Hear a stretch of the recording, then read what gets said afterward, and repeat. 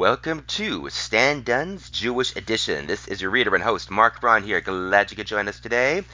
Okay, so let's get into it. We have an Israel story here from the Los Angeles Times, Monday, November 28, 2022. Israel's new government poses a U.S. foreign policy headache by Tracy Wilkinson. Washington. The Biden administration is grappling with how to deal with a new Israeli government that will be the most right-wing in that country's history and may stand in the way of core U.S. goals for the Middle East. The new government will be led by Benjamin Netanyahu, Israel's longest-serving prime minister, who was ousted from the job just a year ago and is on trial for corruption. To regain the position, Netanyahu formed an alliance with controversial political figures known for their extreme anti-Arab views, probably dooming any peace deal with the Palestinians. Dealing with the Netanyahu-led government will also pose major challenges for the Biden administration, which desires a resolution to the Israeli-Palestinian conflict and broader acceptance of Israel in the Arab world. Republicans in the U.S. who are eager to cast themselves as true friends of Israel are sure to question any Biden administration's criticism of the new government. Netanyahu and the GOP have grown closer over the last decade, undermining a long period of bipartisan support for Israel. In 2015, Netanyahu, whom congressional Republicans had invited to address a joint session of Congress, used the speech to criticize President Obama's nuclear deal with Iran. Former President Trump moved the U.S. Embassy from Tel Aviv to Jerusalem and recognized the Israeli annexation of the Golan Heights, delighting Netanyahu. Just last week, Netanyahu delivered a speech to the Republican Jewish Coalition, a partisan group.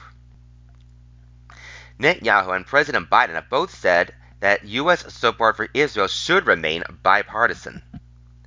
Netanyahu's new allies may make that difficult, however. Some U.S. officials have already privately indicated they will not meet with Itamar Ben-Gvir and Bezalel Smotrich, two likely members of Netanyahu's government. Ben-Gvir and Smotrich advocate recognizing illegal Israeli settlements in the West Bank, where most Palestinians live, and eventually annexing most or all of that territory. They oppose a separate Palestinian state. Netanyahu needs their support to cement a majority in the Knesset, Israel's parliament. Their support could also help him pass a law that would allow him to dodge his corruption trial. The two men have also called for a far harsher crackdown on Palestinian militants and their supporters, including strict curfews in Palestinian villages, mass deportations, and targeted killings of terrorism suspects. They have advocated making it easier for Israeli security forces to use live ammunition against Palestinian protesters who throw stones. Ben-Gvir has also expressed affinity for the late ultra-nationalist Rabbi Meir Kahane, whose ideology the Anti-Defamation League has described as reflecting racism, violence, and political extremism, and whose organization until recently was listed as a terrorist group by the U.S. government. For years, Ben-Gvir had a poster of Baruch Goldstein, an Israeli-American terrorist and Kahane disciple who killed 29 Muslim worshippers in Hebron in 1994, hanging in his home, according to Israeli media. In 2007, an Israeli court convicted Ben-Gvir of incitement to racist violence and support for a terrorist organization. Ben-Gvir and Smotrich want to head the Ministries of Public Security and Defense respectively, portfolios that have the closest contact with U.S. officials. On Friday, Netanyahu's Likud party and Ben-Gvir's Jewish Power Party announced an agreement for Ben-Gvir to become security minister. This country is a democracy that elected a leadership, and I intend to work with them, the U.S. ambassador to Israel, Thomas Nides, NIDS, said in an interview with Israeli media, adding quickly, "That said, we have to stand up for the things that we believe in. That's what American values are about. We have a very strong ally in the State of Israel, but there will be times when we will articulate when we believe our differences are." Nides and other U.S. officials have stated that the two countries' points of disagreement include expansion of Israeli settlements in the occupied West Bank and the possible annexation of the territory. The administration will have to decide what the real red lines are, said Michael Koplow, a senior analyst with the Israeli Policy Forum, a U.S.-based pro-Israel organization that advocates the two-state solution. This will test U.S. boundaries on all fronts. Negotiations to form the government are underway and could take days or even weeks. A fair amount of horse trading is part of the process, so it remains unclear which politicians will assume which posts. Netanyahu offered Smotrich the finance ministry instead of defense, according to Israeli media, but Smotrich has so far given no indication he will budge from his initial demand. We provide nearly $4 billion a year to the defense ministry, and we do want to put our money in the hands of these guys? And do we want to put our money in the hands of these guys? Said Daniel Kurtzer, a former U.S. ambassador to Israel who now teaches at Princeton University. I'd say no. Netanyahu is reported to be considering Ron Dermer as his foreign minister. Dermer served as Israel's ambassador to the United States starting in 2013 and through the Trump administration, with which he was especially friendly. He arranged Netanyahu's 2015 speech to Congress. Dermer's appointment would be a poke in the eye for Biden, Kurtzer said. Republicans remain eager to criticize anything short of unquestioning support for Israel from the Biden administration. After the Israeli government revealed that the U.S. Justice Department had launched an inquiry into the May killing of Palestinian-American journalist Shireen Abu Akleh near the West Bank city of Jenin, Senator Ted Cruz, Republican of Texas, demanded that Attorney General Merrick Garland and everyone involved in this debacle be fired or impeached. Multiple investigations by independent human rights and journalism organizations have concluded that an Israeli soldier probably fired the shot that killed the veteran journalist. Israel eventually acknowledged that one of its soldiers was probably responsible. No one has been disciplined. If the new Israeli government decides to try to annex the West Bank, it would jeopardize the Abraham Accords, a deal brokered under the Trump administration that opened business and some diplomatic ties between Israel and several Persian Gulf states, such as the United Arab Emirates, that had previously refused to recognize Israel's existence. The UAE's entry into the agreement was predicated on Netanyahu in his previous stint as prime minister, backing away from plans to annex West Bank territory. If they push too far, it will foreclose any movement forward in regional relations, said Aaron David Miller, a former U.S. envoy for the Middle East, now at the Carnegie Endowment for International Peace. Miller thinks Biden and Netanyahu will attempt to avoid overt conflicts to safeguard their own domestic and global positions. Biden wants to avoid a public wrestling match with Netanyahu, Miller said, and Netanyahu craves the international stage and is intending to strut on it. Publicly, U.S. officials remain cautious, saying they want to see what kind of government Netanyahu ultimately forms, reiterating their ironclad commitment to Israel while emphasizing American values that include freedom and prosperity in equal measure for Israelis and Palestinians. The administration has right to be concerned, and to telegraph those concerns, Senator Chris Van Hollen, Democrat of Maryland, a member of the Senate Foreign Relations Committee, said in an interview. He's one of several Democratic lawmakers who are firm supporters of Israel, but have raised alarms over potential members of the new government. These U.S. lawmakers include Senator Robert Menendez of New Jersey, who chairs the committee, and California Representative Brad Sherman, Democrat of Northridge. But Ben-Gvir further alienated the Biden administration officials by taking an electoral victory lap at a memorial service for Kahan, who was assassinated more than 30 years ago. Celebrating the legacy of a terrorist organization is abhorrent. There is no other word for it, State Department spokesman Ned Price said in an unusually strongly worded commitments. We remain concerned by the legacy of Kahan and the continued use of rhetoric among violent right-wing extremists. Ben-Gvir has reached an agreement with Netanyahu that would allow him to vastly expand police powers and remove officers from oversight by other legal authorities. Naming a person who has been convicted of terrorism-related charges to head Israel's National Police Force has alarmed numerous Israelis. It means that the police will become politicized to favor the extreme right, the liberal Israeli newspaper Haaretz said in an editorial last week. Those who are supposed to be safeguarding democracy have turned into soldiers at the service of politicians. That's what happens when those accused and convicted of crimes take control of the institutions charged with maintaining law and order. The prospect of a Ben Gvir-run police force has alarmed American supporters of Israel. Ben Gvir has promised a no-holds-barred crackdown on terrorism and increased police and border security presence, Yulia Shalamov, a fellow at the U.S.-based Atlantic Council think tank, said in a recently web appearance.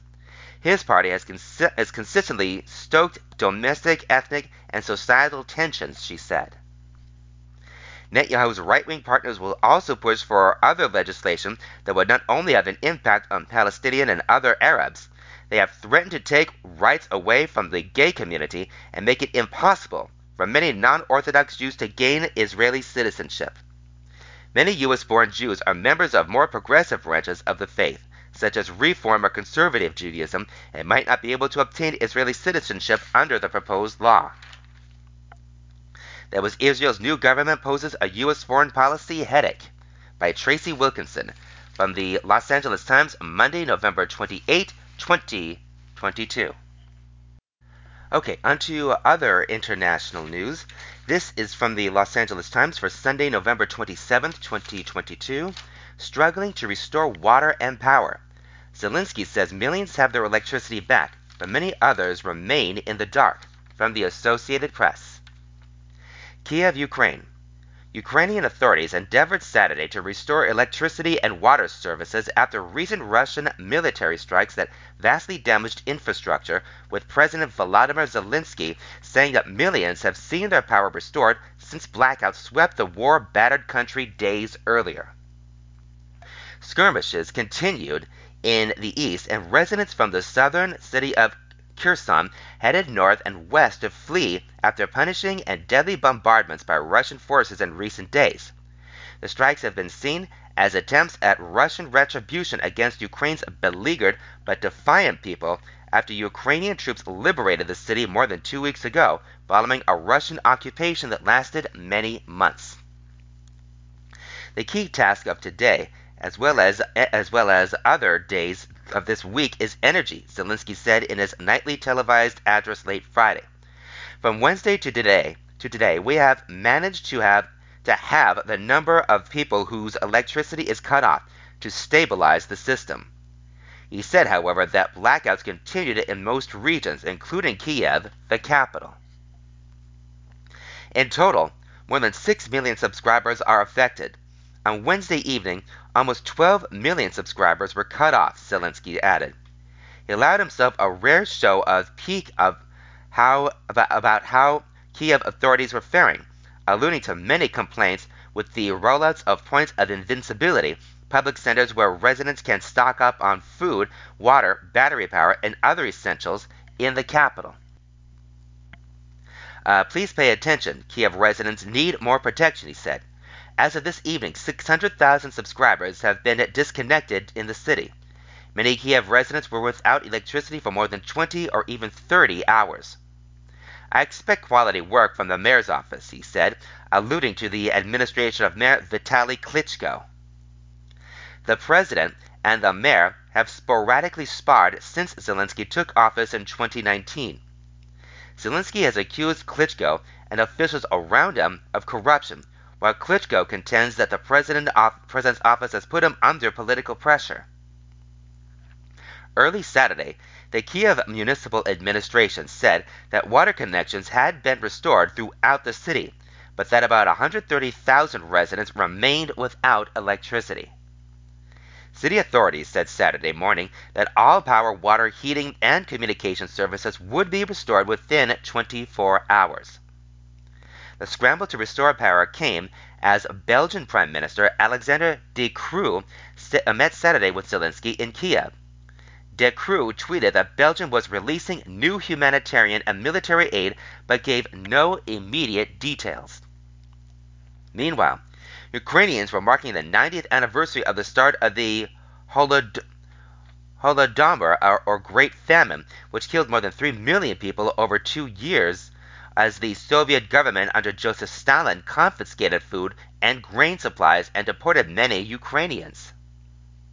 German Chancellor Olaf Scholz marked the commemoration by drawing parallels with the impact of the war on Ukraine, a key global supplier of wheat, barley, sunflower oil, and other foodstuffs on world markets.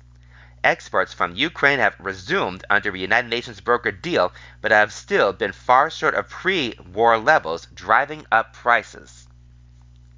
Today, we stand united in stating that hunger must never again be used as a weapon, Scholz said in a video message. That is why we cannot tolerate what we are witnessing, the worst global food crisis in years, with abhorrent consequences for millions of people, from Afghanistan to Madagascar, from Sahel to the Horn of Africa. He said a World Food Program ship was in the process of delivering Ukrainian grain to Ethiopia, and Germany was adding an additional $10.4 million to efforts to help expedite grain shipments from Ukraine. In Kherson, residents continue to flee or try to. A salvo of missiles struck the recently liberated city for a second day Friday. I have no money. I can't even buy gas for the car, said Irina Rusnovaska, standing on the street near the bodies of 3 people who died in a strike Thursday. She said she wanted to take her family to western Ukraine or out of the country. About 100 Kherson residents hopped aboard a government-chartered train in an organized evacuation Friday, and buses were expected to ferry others to shelters in the cities of Odessa, Mykolaiv, and Kryvyi Rih, the Ministry of Reintegration said. That was struggling to restore water and power from the Associated Press. Out of the Los Angeles Times, Sunday, November 27, 2022. Okay, and back home from the California section of the Los Angeles Times, Friday, December 2nd, 2022. Jury to decide if Weinstein is falsely accused or a predator. If convicted, former Hollywood titan could face what could amount to a life term in prison. By James Quealy. In summing up the case against Harvey Weinstein for jurors this week, Los Angeles County Deputy District Attorney Marlene Martinez didn't hold back. Projecting images of wolves, bear traps, and a barrel-chested Weinstein letting loose a belly laugh, Martinez described the disgraced film titan as a craven hunter who made a sport of preying on women and exerting his influence as one of Hollywood's most powerful men to keep them silent. He used that power to live his life without the repercussions of his predatory behavior. There's no question that Harvey Weinstein was a predator, Martinez said Wednesday at the end of a month-long trial. For this predator, hotels were his predator. Hotels were his trap. Confined within those walls, victims were not able to run from his hulking mass. People were not able to hear their screams. Weinstein, 70, faces 2 counts of each of forcible rape, forcible oral copulation, and sexual battery, as well as a count of sexual penetration by a foreign object stemming from allegations made by 4 women who said he attacked them in upscale Beverly Hills hotels between 2004 and 2013. Weinstein's defense attorneys finished their closing arguments late Thursday, and jurors should begin deliberating by Friday afternoon at the latest. If convicted of all charges, Weinstein faces what could amount to a life sentence in a California prison. He is currently serving a 23-year sentence in New York, where he was found guilty in 2020 of raping other women. The trial has been an emotional grind as 8 women took the stand to recount brutal attacks they allege Weinstein committed that scared them and in some cases torpedoed their dreams to act or write in Hollywood. On more than one occasion, Los Angeles Superior Court Judge Lisa Lynch paused the proceedings as accusers broke down while testifying. Weinstein has denied all wrongdoing. At the start of his closing argument Thursday morning, defense attorney Alan Jackson dismissed the prosecution's case as smoke and mirrors and an attempt to seize on the broader hashtag #MeToo movement, which erupted in 2017 when a wave of women came forward to accuse Weinstein and other powerful men of abuse. Prosecutors, Jackson argued, put forth no evidence to corroborate the women's accounts. 5 words that sum up the entirety of the prosecution's case. Take my word for it. Take my word for it that he showed up at my hotel room unannounced, Jackson said. Take my word for it that I didn't consent. Take my word for it that I said no. Along with the 4 women whose allegations formed the basis of the charges against Weinstein, 4 others testified at the trial as prior bad acts witnesses. They described similar assaults Weinstein allegedly carried out in New York, Puerto Rico, London, and Toronto. The Times does not identify sexual assault victims unless they have identified themselves publicly. Several of the women who testified against Weinstein in Los Angeles previously disclosed their alleged abuse. Among them is Jennifer Siebel Newsom, who said she first met Weinstein when she was a struggling actress in the mid-2000s, before her marriage to Governor Gavin Newsom. During 2 days of testimony, Siebel Newsom recounted how a purported business meeting with Weinstein at the Peninsula Hotel in Beverly Hills dissolved into what she described as a grotesque game of cat and mouse. Weinstein, she said, emerged from a bathroom in a robe while masturbating. She recalled how he spent 45 minutes trying to coerce her into sex. I'm shaking. I'm crying. He knows this is not consent at all, she told jurors through tears. Lauren Young, a former actress who also testified against Weinstein in his New York trial, described a similar bait and switch in which a meeting at the Peninsula at 2013 to discuss a screenplay was quickly relocated to a hotel suite, she said. Jules Bindi, a former masseuse, said after she gave the mogul a massage in a hotel room in 2010, Weinstein followed her into the bathroom, groped her, and masturbated. Now I know I can trust you. We're close friends, Weinstein said after the attack, according to Bindi. An Italian model, identified in court as Jane Doe 1, testified that Weinstein showed up at her Beverly Hills hotel room after midnight one night in February 2013. Once inside the room, she said, Weinstein forced her to perform oral sex and then raped her against a sink. I wanted to die. It was disgusting. It was humiliating, miserable. I didn't fight, she said. Throughout her closing arguments, Martinez highlighted the similarities in the women's accounts of how Weinstein allegedly got them alone and assaulted them. She accused Weinstein and women who worked for him of following a well-worn playbook. Weinstein's assistant, Bonnie Hung, once assured a woman identified as Ashley M. that she would be present for a 2003 meeting in a Puerto Rico hotel room, but then closed the door to the room as soon as the dancer stepped inside the room with Weinstein, where he allegedly abused her. In another incident, Martinez said a woman named Claudia Salinas set up a meeting between Young and Weinstein at a Beverly Hills hotel, then closed a bathroom door behind Young before Weinstein allegedly groped her. These are 8 women who do not know each other. They've never even met, Martinez said, yet they all describe the same conduct by the same man. Martinez also criticized Jackson and co-counsel Marc Werksman for assailing the women during the trial. In his opening statement, Werksman referred to Siebel Newsom as a bimbo. And after Young testified about how Weinstein stripped naked before allegedly groping her, Jackson removed his own jacket with a quip that he wouldn't undress any further, don't get scared. The line drew groans and gasps from onlookers in the courtroom. Jackson and Werksman have repeatedly claimed the assault on J. Doe 1 and Young never happened, and they described Bindi's and Siebel Newsom's accounts with Weinstein as transactional sex meant to further their careers. During his closing argument, Jackson pulled on that thread, questioning why some of the women stayed in touch with their purported rapist. Jackson reminded the jury that Kelly Sifford, who said she was raped by Weinstein at the Toronto Film Festival in 1991, accepted his invitation to audition for a role in Manhattan for a film 17 years later and again went into a Toronto hotel room alone with Weinstein.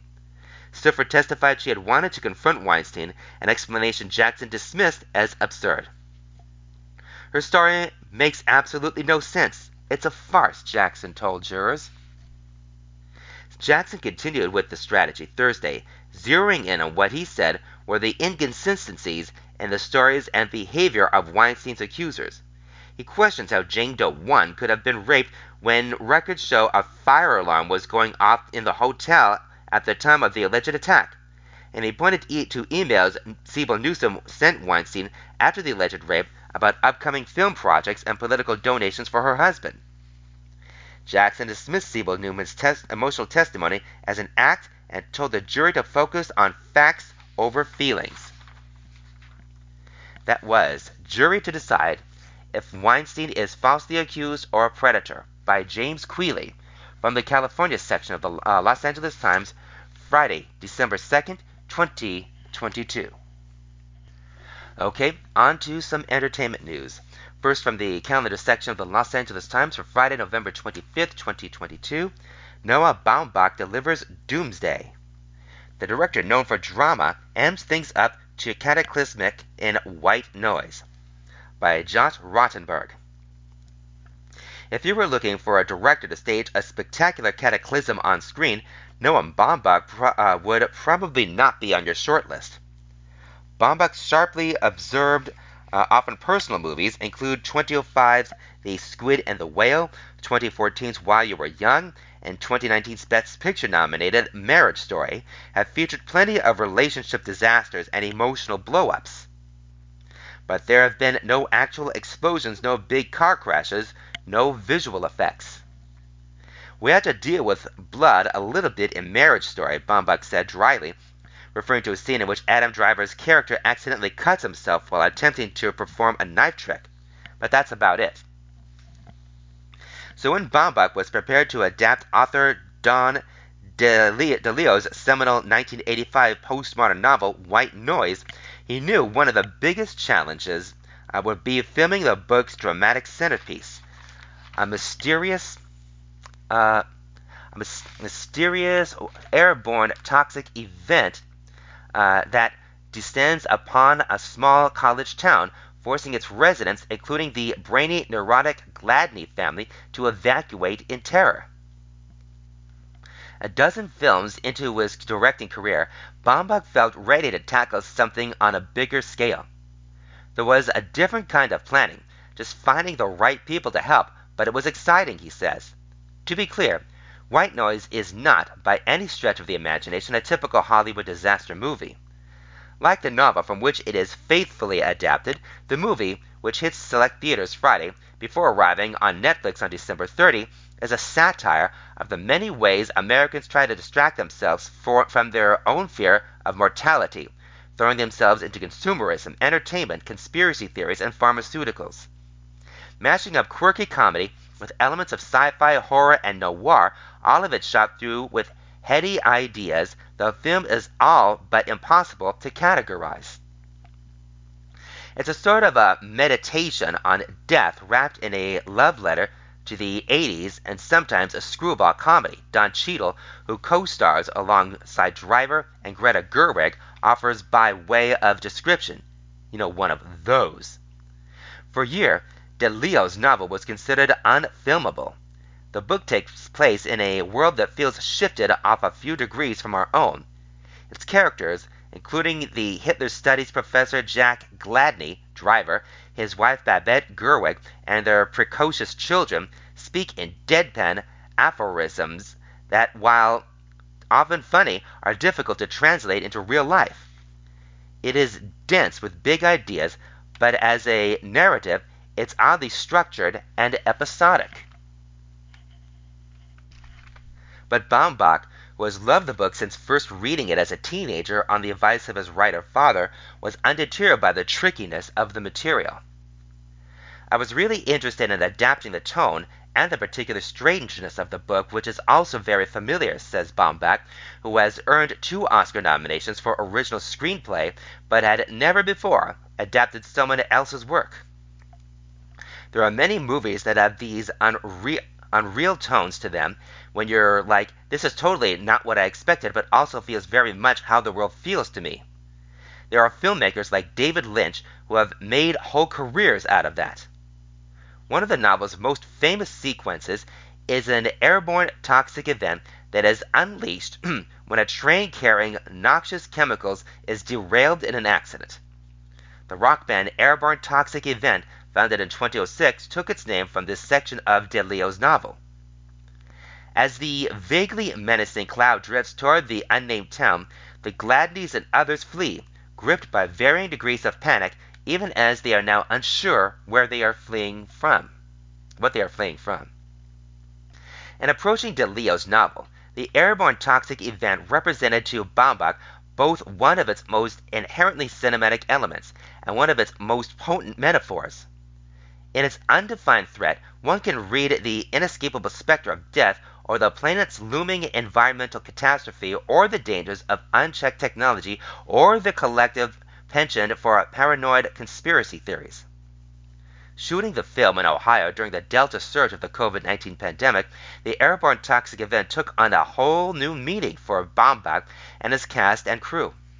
The juxtaposition of a fictional airborne threat with a real airborne disease, each freighted with uncertainty and fear, made for a uniquely De Leo-esque sense of absurdity.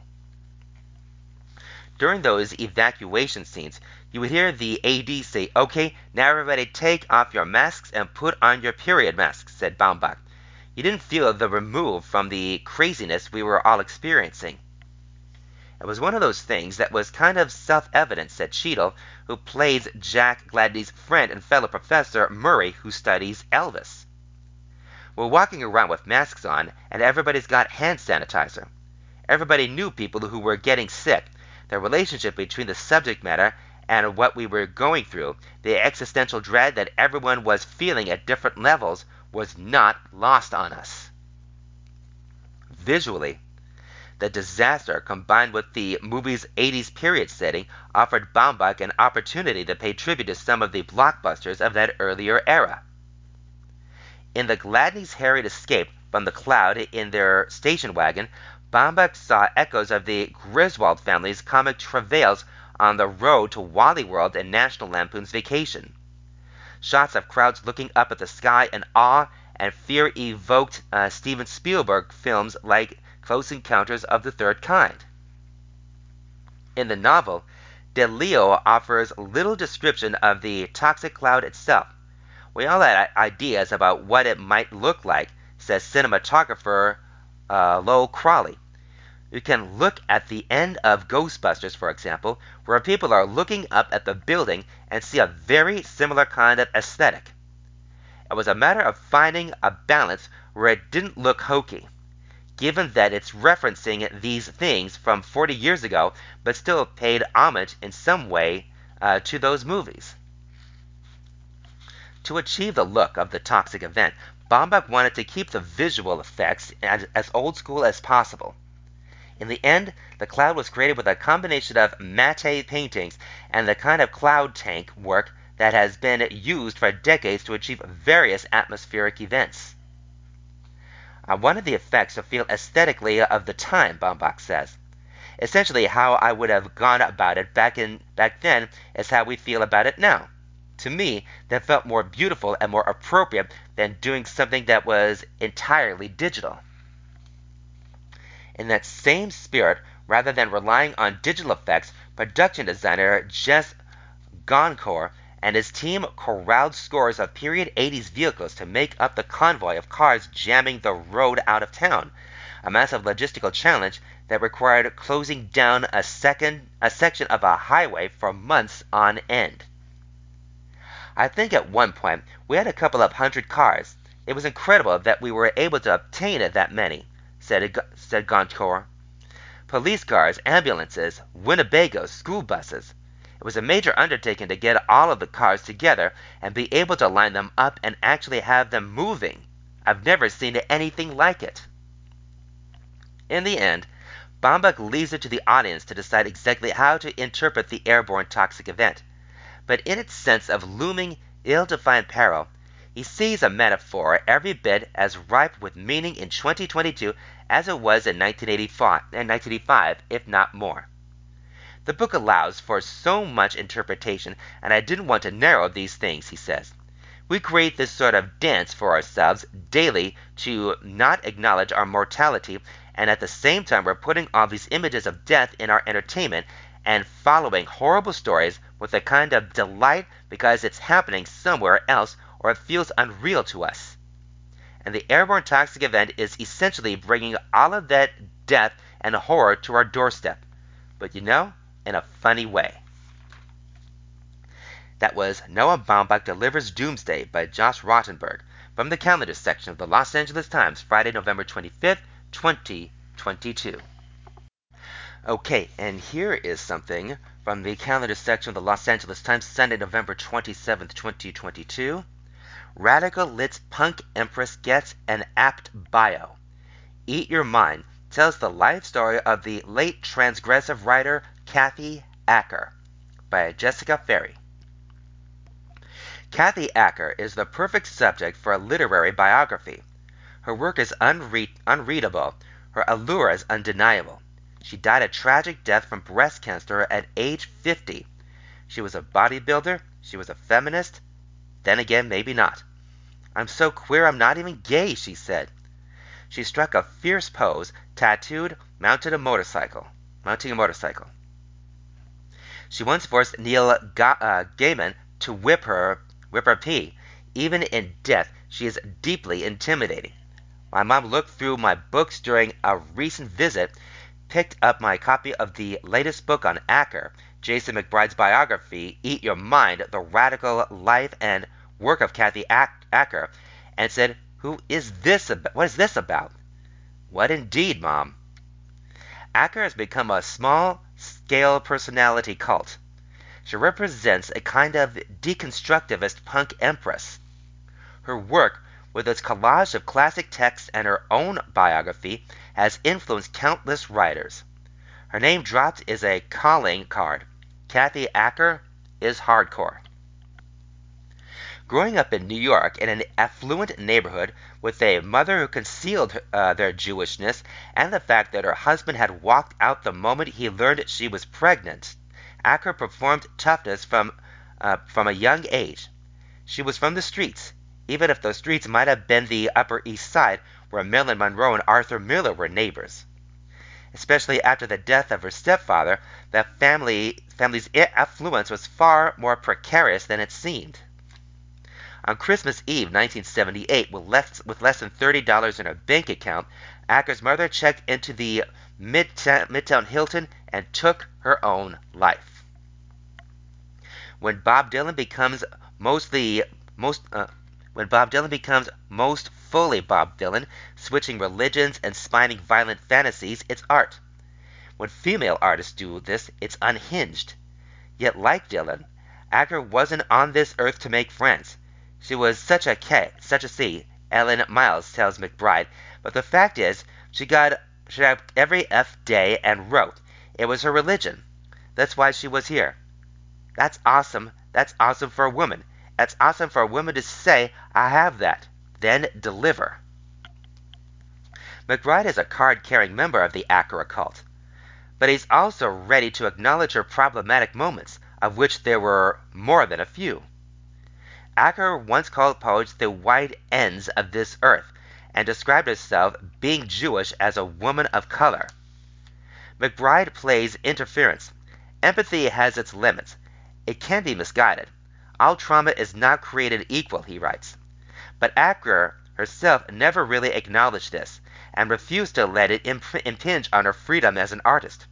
For someone who only ever saw fixed identity as a trap, this isn't surprising. The personal is political, sure, but oftentimes the biographies of female artists are too eager to make the monster into a victim. McBride resists this through speaking to those who knew his subject and aren't afraid to be frank. Acker was so determined to be a writer, you get the sense that she would rather marry a guy than work a job that was beneath her. She married twice. My last job was selling cookies, she said. It was so bad, I was 31 and said, I can't do this anymore. Sentences out of my mouth for hours. What cookie would you like? It's shocking to learn that this is McBride's first book. He's magnanimous when it comes to Acker's critics, and he can paint a picture of New York's queer art scene almost as vividly as Cynthia Carr in Fire in the Valley, her biography of the artist David Wojnarowicz. But Carr was one of Wojnarowicz's friends. McBride never knew Acker.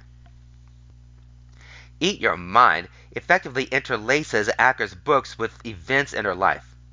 Even more crucially, it places her in the grand scheme of letters, tying her ideas to predecessors, including Julia Kristeva and Helene Siyos, and to contemporaries such as Miles and Lynn Tillman, and to those who have come after her, Cade Zambrano and Sheila Heti among them. Acker received some pretty harsh reviews in her lifetime, reviews that claimed her work had nothing to offer, called her writing nasty and cantankerous. It's not a stretch to compare this line of criticism to the reception of contemporary novelist Otessa Moshfegh. She's a different kind of writer, the late Sylvie Lotringer said of Acker. She became a writer in spite of her writing. I think what Rodrigo meant is that Acker had something to say, and her struggle was figuring out how to say it. She was on a climb, scholar Avital Ronell said. Like many writers, she had that narcissistic motor. That meant if it wasn't on her GPS, she didn't want to hear about it. She didn't want to be stalled or slowed down. And McBride, for his part, writes, she didn't know that time was running out, but then she'd always lived as if it were. Some of the fascination we have with certain late artists concerns the question of who they could have been or what they would have achieved had they lived longer. Things did get weird at the end for Acker. A friend, sensing she wanted touch, felt Acker up on her deathbed, after which she kissed the air. After she was cremated, some of her friends ate her ashes. They were delicious, Kevin Killian said. I felt her energy entering my body. It's easy to want a piece of the creative action without the baggage of the artists themselves. Narcissism, ambition, and flagrant disregard for others in service of art is perhaps only enviable in the abstract, particularly when it comes to women. Tillman thought she and Acker were friends, but you were always Kathy's friend, Tillman said. She was never your friend. Eat Your Mind does everything a good biography should and more. McBride reminds us that there's something deeply romantic still about the costume of the artist that Acker wears so well.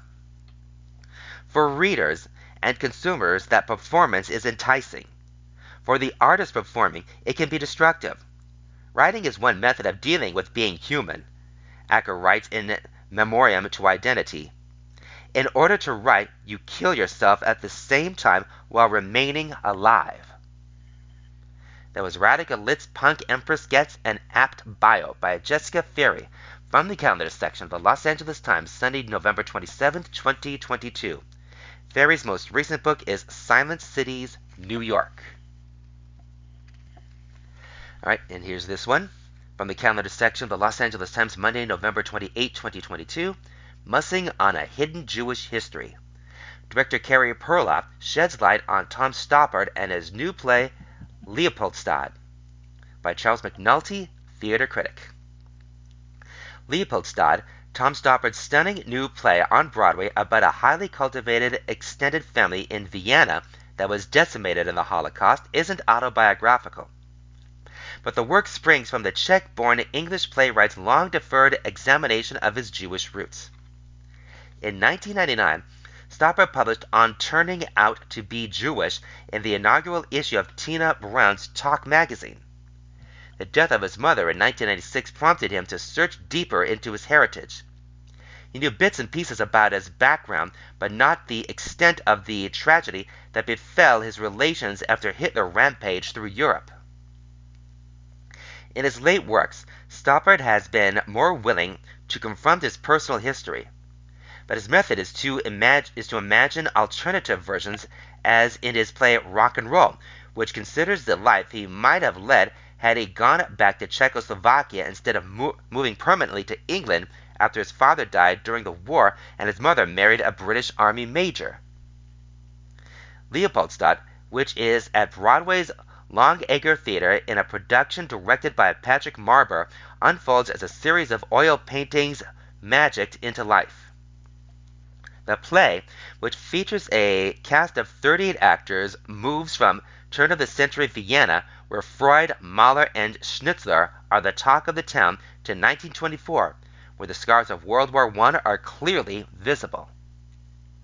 Performed without intermission, the action ominously leaps to 1938 as the Nazis are ransacking the homes of Jewish citizens. The play concludes in 1955, where three family survivors reunite to piece together the fate of their murdered relatives. Author of such modern classics as Rosencrantz and Guildenstern Are Dead, The Real Thing, and Arcadia, Stoppard is revered for his clever wordplay, inventive wit, and breathtaking comic adventurousness. A quick study able to assimilate libraries of material on philosophy, science, history, and mathematics, he has an uncanny knack for making the esoteric entertaining.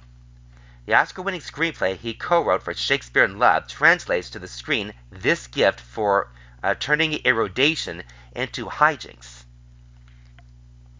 Leopoldstadt is a play that only Tom Stoppard could have written. It's not just that the work mirrors aspects of his personal history, it's also the virtuosic way that he conjures the shifting cultural zeitgeist of Vienna in the first half of the 20th century through stylized conversation alone. Gary Perloff, the former artistic director of San Francisco's American Conservatory Theater, who has directed 11 productions of Stoppard plays, including several West Coast premieres, has written an invaluable book, Pinter and Stoppard, A Director's View, Bloomsbury Methuen Publishing, which considers the Jewish identities of these English playwrights. Infusing a personal knowledge of the artists with their practical experience of staging their work, Perloff sheds light on what makes Leopoldstadt distinctive yet wholly integrated into Stoppard's au revoir. Question. In your book, you argue that though Stoppard often says that he has no idea what it means to be Jewish, since he does not practice the religion and does not feel part of any coherent group, there is something to his delight in pedagogy, dialectic, argument, and finding the perfect word that connects him clearly to a long line of Jewish thought and intellectual behavior. You quote a character in Leopoldstadt who proclaims we literally worship culture, a sentiment clearly shared by his author. How else do you see the complicated story of Stoppard's identity playing out in these bodies of work? Answer. The more I've dug into Stoppard's biography, the clearer it has become that in spite of appearing to be a quintessential Englishman, he's always been an outsider. He once said he occasionally feels like he's in England on a press pass. So many of his plays feature doubles or are characters with divided selves. Houseman/AEH in The Invention of Love, the two Hapgoods in Hapgood, etc., which harkens back to Stoppard's own fascinatingly bifurcated identity.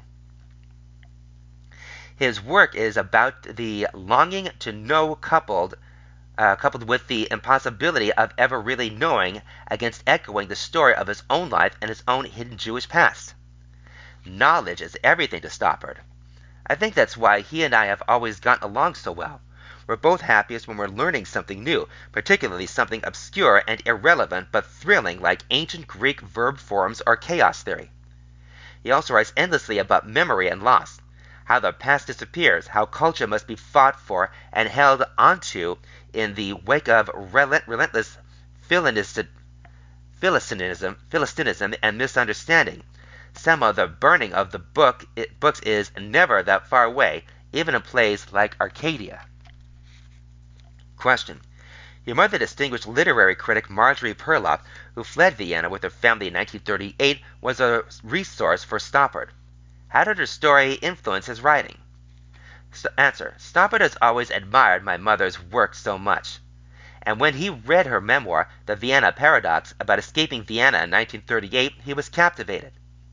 He asked a million questions about her family, her apartment, the lifestyle, the intellectual circle she grew up in, the lead up to the Anschluss, and the atmosphere in Vienna in the 1930s.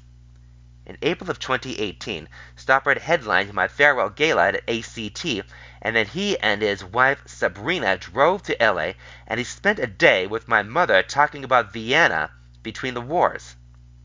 She came from an assimilated Jewish family called Minsk, who, like the Merz family in Leopoldstadt, literally worshipped culture. Like the Merz family, my mother's family was quite secular. They were distinctly Jewish and certainly never tried to pass, but had a Christmas tree, that kind of thing, just as Stoppard shows in his play. My mother tried to explain certain strange contradictions to Tom. It wasn't a word he knew that well, and it's very hard for outsiders to fathom how it worked. Question. Stoppard doesn't tell his own family saga, thrillingly recapped in Hermione Lee's recent biography, but he does have a surrogate in this play, a character named Leo, who, like him, had the good luck to find refuge in England. They also have in common the ambiguous luxury of maintaining a selective historical memory. How do you see the connection between Stoppard and Leo? Answer. After years and years of saying he lived a charmed life, I think Stoppard began to feel culpable for not knowing about, let alone honoring, the huge tragedy that befell the rest of his family. He and his brother Peter got out with his parents, but nearly everyone else in his family got gassed by the Nazis. So he's pretty self-critical. And in Leo, he created a truly naive, perhaps too naive character who was blind to his own family history until forced by his relatives to reckon with it. No one is born at 8 years old, Nathan, a fellow family survivor, tells Leo in the final scene. But you live as if without history, as if you throw no shadow behind you. This is such a vivid indictment of Stoppard's own behavior, and a remarkable admission for the playwright to make about his own relationship, or lack thereof, to his Jewish past. Question. Stoppard is 85 years old. Do you suspect Leopoldstadt may be his last major work? Answer. No. Tom was only happy when he's writing a new play. He's always had ideas in his mind. We talk about them all the time, so I suspect he's going to keep going. He has such appetite and curiosity for life. That's what makes being with him such a joy. Question. Given the horrific resurgence of anti-Semitism in public life, the play seems especially urgent now. But is Leopoldstadt too large for most regional theaters to produce? Who in California, now that you're no longer running ACT, would be willing to fight for the play? Answer. Sadly, this is not a moment for nuanced dialectical dramas, and certainly not for ones with such a huge cast. But as you say, it's a really strong and necessary moment for work that explores Jewish history and identity. And there are always many ways to produce a play. I think it would be possible to do a beautiful version of Leopoldstadt with a similar cast, more intentional doubling, and a less massive design, and still get to the beating heart of the play. I've already created the potential casting scenario. Given my own family history, it would mean a lot to me to see the play have an American life.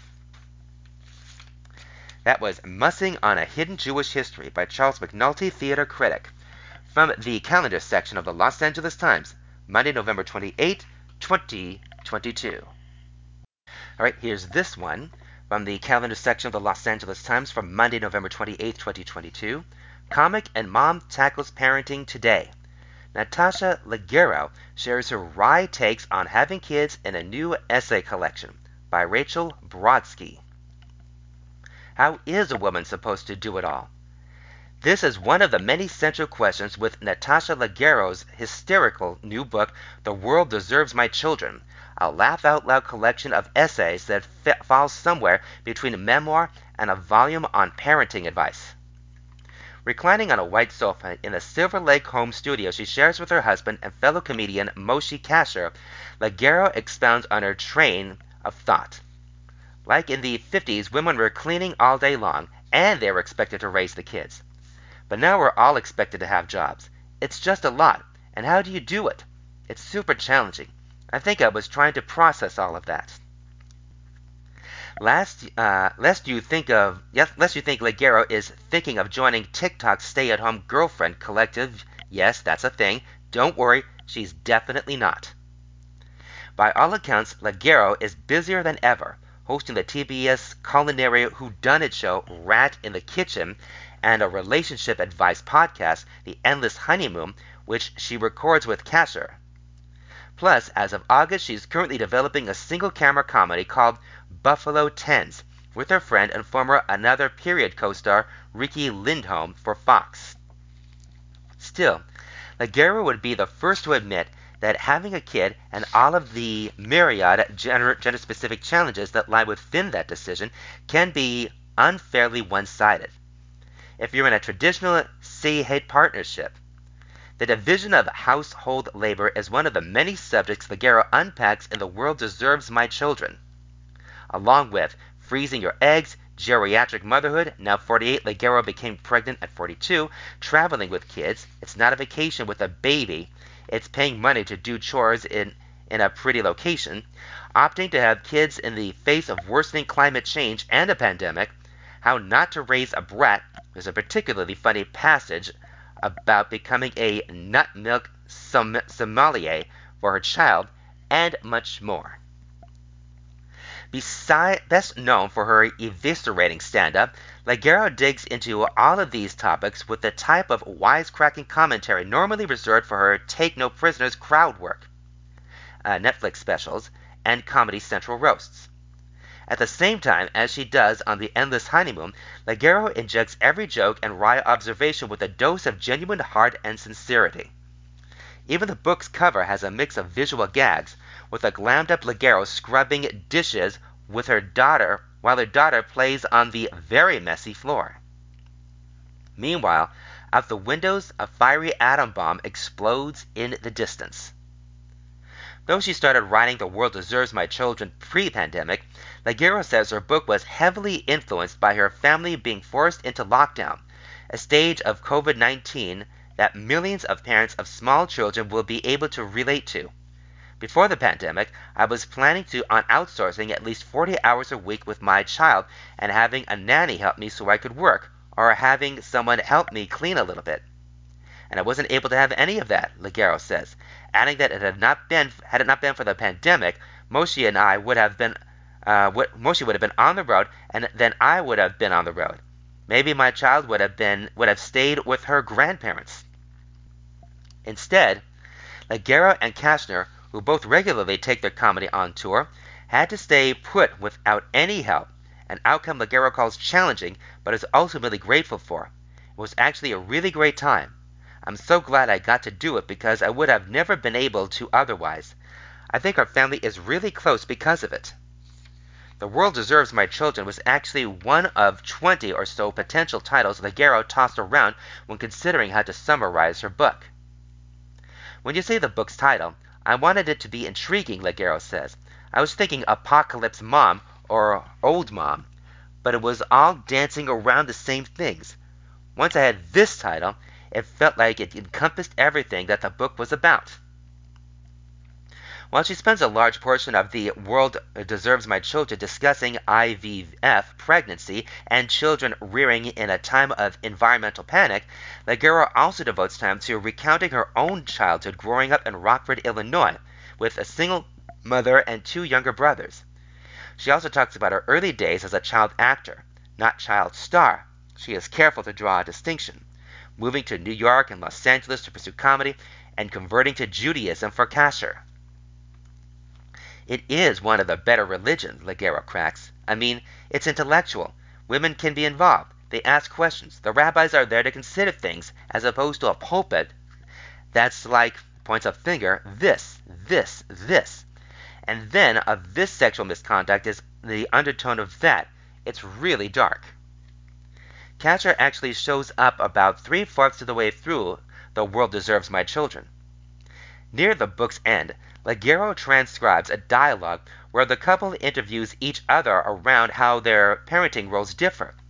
Catcher calls himself Chief Fun Officer, and whether Catcher could have handled pregnancy, among other things. As to why she wanted a back and forth with Catcher in the book, Ligero says it offered her husband a chance to redeem himself. With me ragging on him for the entire book, a lot of that stuff was stuff I was feeling, and the book was a way to get it out, Ligero muses. We were basically in a house together that neither of us could leave for 2 years. It was driving me crazy, and I was making fun of him a lot. He's so articulate, I knew he would be able to articulate the difference between the mother and the father, and him saying that he's the chief fun officer. Ligero, for her part, looks at her own heightened anxiety around keeping their daughters safe. It's true in a way, she adds, of Catcher's CFO designation. I feel like I learned from him in that interview. He said, there's absolutely no way that if you're completely fearful that something's going to happen to your child, that your child is not going to absorb that in some way. When he phrased it like that, Ligero said it helped her realize that it's actually not good for your kid to be in such a constant state of fear. And the pandemic made me even more fearful, because I'm like, is she allowed to go get a haircut? Is she allowed to touch a railing outside? I was already feeling scared, and then the pandemic happened. And it was really challenging for me, she said.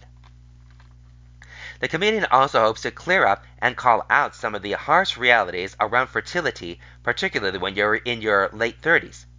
If you can afford it, she strongly recommends that women freeze their eggs before 38, because then, if you do think that it's something you want to do with your life, you don't miss the opportunity, she reasons. It really does afford women an extra decade at least. One thing she hopes readers get out of the book is a real look at all of the mysterious science behind fertilization. You've got to make all these decisions, Ligero said. There's like 20 things that nobody tells you. All the science is so new, and it's still not understood completely. So I wanted to help people understand all the different components, and I hope it's entertaining and makes people laugh. Anyone, whether they are parents, want to be parents, or have decided to remain child-free, will appreciate the way Ligero, who herself considered a child-free life in her 20s and 30s, acknowledges the absurdity in having children in this day and age. It's the way Ligero deftly considers both angles to the parenting equation, but for reasoning that yes, the world, though broken, really does deserve her children. You hope that you can spark interest in the world and that your kids are going to help be a part of the solution, Ligero concludes. If there's something that's going to make our world better, optimistically, it probably will come from them. I don't know how that's going to happen, but you can have only the Christian right having all the kids, right? So if you're up for it, why not? Do it. Then try to show them a cool life. That was Comic and Mom Tackles Parenting Today by Rachel Brodsky from the calendar section of the Los Angeles Times, Monday, November 28, 2022. Okay, and now we have this one from the calendar section of the Los Angeles Times, Tuesday, November 29, 2022. Disney won't sell to Apple. Returning CEO Bob Iger rebutes rumors in a highly anticipated town hall Monday by Ryan Founder. Walt Disney Company's returning chief executive Bob Iger threw cold water on the idea of selling the company to Apple or acquiring other major companies during his highly anticipated Monday town hall for employees, according to attendees who were not authorized to comment. During a Q&A session with ABC7 Eyewitness News co-anchor Leslie Sykes, Iger also stressed that the need to make Disney Plus profitable and signaled that cost management measures, including a hiring freeze and travel restrictions, would remain in place even though they were started by his ousted predecessor, Bob Chapek. He also addressed the controversy over Florida's so-called Don't Say Gay law and the planned relocation of 2,000 employees to the Sunshine State. The meeting came just over a week after Disney's board suddenly fired Chapek on a Sunday night and replaced him with Iger, who had previously served as CEO for 15 years. Chapek was Iger's hand-picked successor, but a number of high-profile missteps and a troubling earnings report contributed to Chapek's exit just a few months after the board gave him a 3-year contract extension. On Twitter, Iger said a modest celebratory note, posting a photo of the Michael D. Eisner building and the Disney Legends Plaza with the caption "Filled with gratitude and excitement to be back at Walt Disney Company." Ahead of the highly anticipated town hall, Iger shook hands with division heads at the company and smiled at employees while pop covers of Disney classics, including Once Upon a Dream, played in the background. He kicked off his remarks referencing lyrics from a Hamilton tune, "What I Miss." There is something to the status quo, he sings as Thomas Jefferson, and the sun comes up and the world still spins. "That's how I feel here," Iger said. "The status quo is gone. A lot has changed, but the sun is still shining, and our Disney world is still spinning." Among Iger's key points, Disney is powerful enough to compete on its own. He poo-pooed speculation that he has already cropped up about the possibility of selling Disney to a tech giant like Apple. Such a move would end Disney's history as a standalone entertainment company, but Iger long had close ties with Apple and its late co-founder Steve Jobs, who launched Pixar before Disney acquired it. "What you've read about in that regard is just pure speculation," Iger said. He also downplayed the idea of pursuing more acquisitions, like the ones he orchestrated for Pixar, Marvel, Lucasfilm, and 21st Century Fox, saying he thought the company's collection of brands was strong enough already. At the same time, Iger acknowledged that Wall Street is no longer satisfied with the mere subscriber growth at the company's streaming service, Disney Plus, which had been the focus of investors and analysts when Iger stepped down in early 2020. Iger's Disney stock has dropped about 40% since January.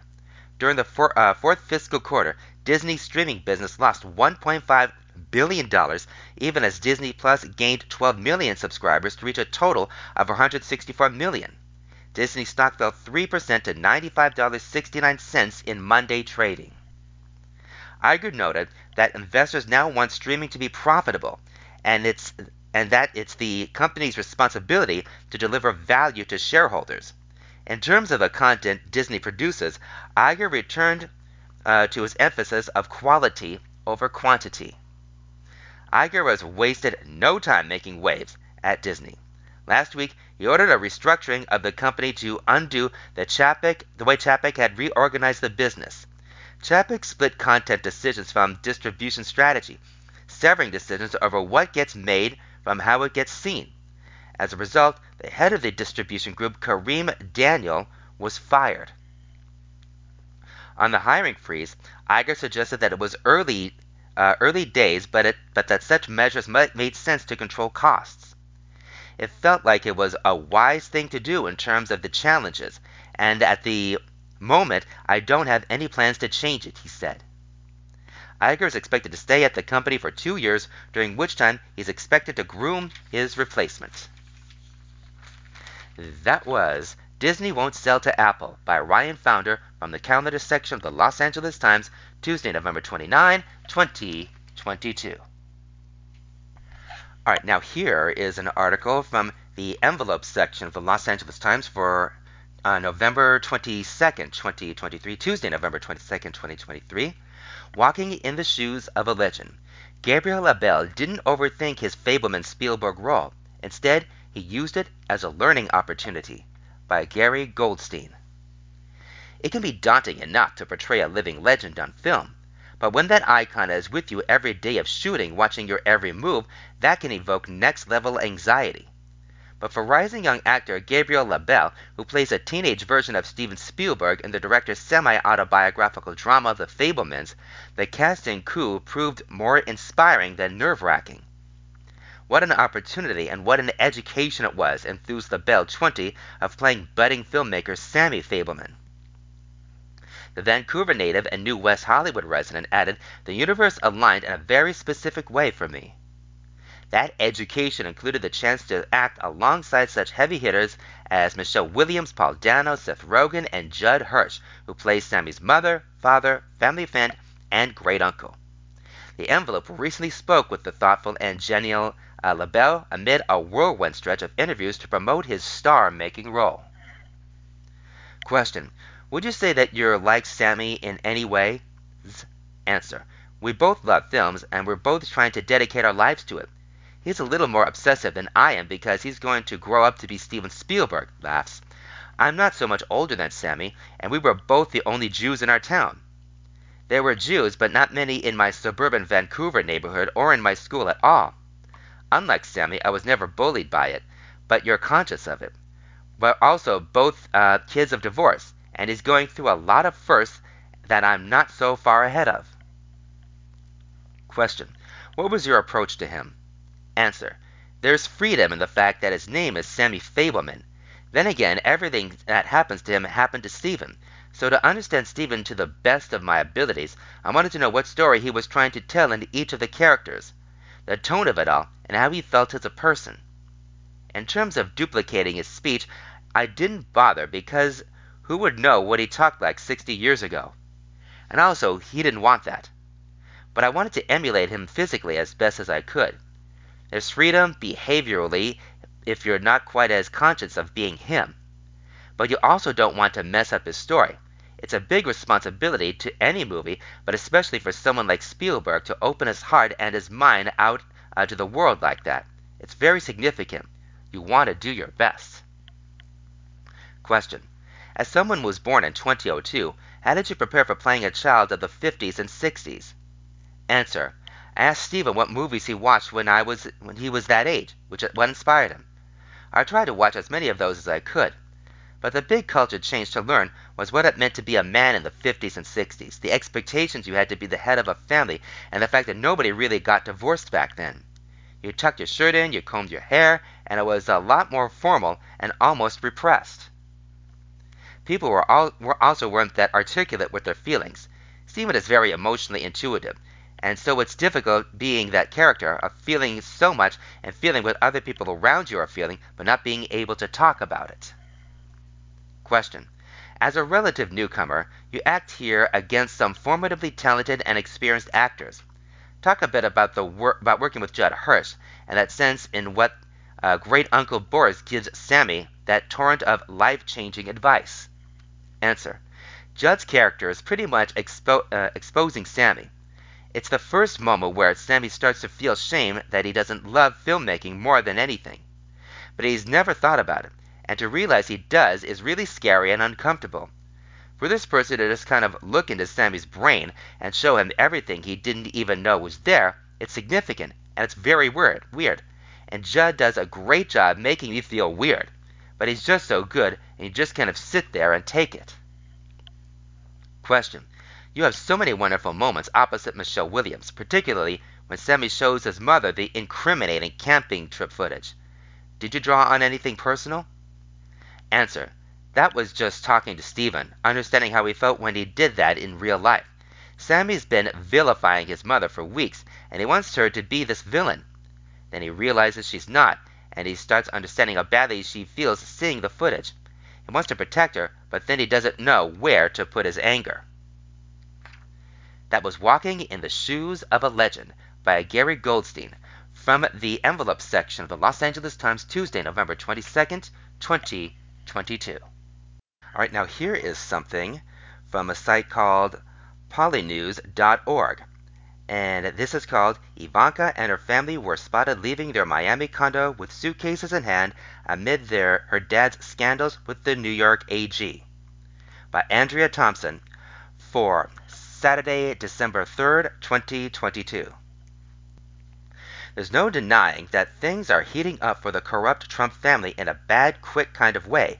Between the numerous lawsuits that have hammered the family from every direction for the past year to the January 6th House Select Committee that's currently making it damn clear they mean business to the mounting investigation from the New York Attorney General Letitia James and the Manhattan Attorney General's office that's currently gaining a significant amount of steam as the probe into Trump and his business's financial schemes uncovers so pretty staggering stuff that's beyond bad news for the former guy. With regard to Attorney General James's investigation specifically, things have reached a fever pitch at a rather alarming rate after James issued subpoenas for Donald Trump's children, Ivanka and Don Jr., just a couple of weeks ago, and then announced this week that their investigation has acquired enough significant evidence pointing to financial fraud directly from the former president that she is moving forward with efforts to force Trump himself to testify in the probe. To say the very least, I can only imagine that the Trump family's nerves are just about shot over this ordeal, and it's far from over. So with that being said, this report from the Daily Mail has certainly left us wondering what Ivanka is up to. New photos reported by the publication show Ivanka and her family leaving their Miami condominium with tons of luggage and suitcases in tow. Ivanka, her real estate developer husband Jared Kushner, and their 3 children left their Art Miami Surfside residence late Wednesday evening and entered a black SUV as staff loaded suitcases into the trunk, the report reads. The Daily Mail's report notes that it was unclear where the high-profile family was headed with their suitcases. However, they looked to be dressed comfortably and in relatively good spirits with smiles on their faces. Overall, I'm not saying they're a flight risk, I'm just saying that timing is absolutely spot on. And that was Ivanka and her family were spotted leaving their Miami condo with suitcases in hand amid her dad's scandals with the New York Attorney General, by Andrea Thompson, for Saturday, December 3rd, 2022. From the site polynews.org. Okay, now let's start reading some articles from this publication called The Jewish Home for November 17th through the 30th, 2022, Volume 1, Number 4, your favorite bi-weekly family read. And we go to a section called The Week in News, and this is a global news article, Apple struggling with demand. Author unknown. It's not easy producing parts of the world's most coveted item while working in China, a country that has some of the harshest COVID rules in the world. Foxconn, a supplier for Apple, has to comply with Chinese restrictions while ensuring that Apple's shipments are not severely disrupted just before the key holiday season begins. The Taiwanese company, which has been racing to control a COVID outbreak at its vast campus in the Chinese city of Zhengzhou, has started recruiting for the facility once again and is offering bonuses for staff who had recently left. This week, Apple said it expects iPhone 14 shipments to be hit by China's COVID curbs, which have significantly reduced capacity at the Zhengzhou facility, the world's biggest iPhone factory. The epidemic has disrupted our work and life, but the company has achieved milestone results in the current epidemic prevention measures, Foxconn said on its Zhengzhou recruitment WeChat account Monday. Anxious workers had reportedly fled the lockdown facility. Videos of many people leaving Zhengzhou on foot have gone viral on Chinese social media in recent days. Foxconn is now dangling bonuses to entice workers to get back to work. If they return, staff who left between October 10 and November 5 will receive a one-off bonus of 500 yen, $69, according to the company. New workers will be offered a salary of 30 yen, $4 per hour, according to the Post. Last Wednesday, Chinese authorities imposed a 7-day lockdown on the manufacturing zone that houses the Foxconn plant. Workers will be able to start their work as soon as the district-level lockdown is lifted, Foxconn said in the WeChat post, at which point employees will be collected and driven to the factory for a closed-loop system where staff will work and live on site. That was Apple struggling with demand, a global news article. Here's another global news article. North Korea launches more missiles. Author unknown. North Korea fired 4 short-range ballistic missiles off its west coast Saturday morning, and hours later 2 American B-1B supersonic strategic bombers flew over the Korean peninsula in the first deployment of its kind since 2017. North Korea has launched as many as 85 missiles this year, and more than in any previous year, including 23 fired last Wednesday. It not only tested a new intercontinental ballistic missile under development, but fired a flurry of short-range missiles to counter the United States and South Korea as the Allies stepped up joint military drills.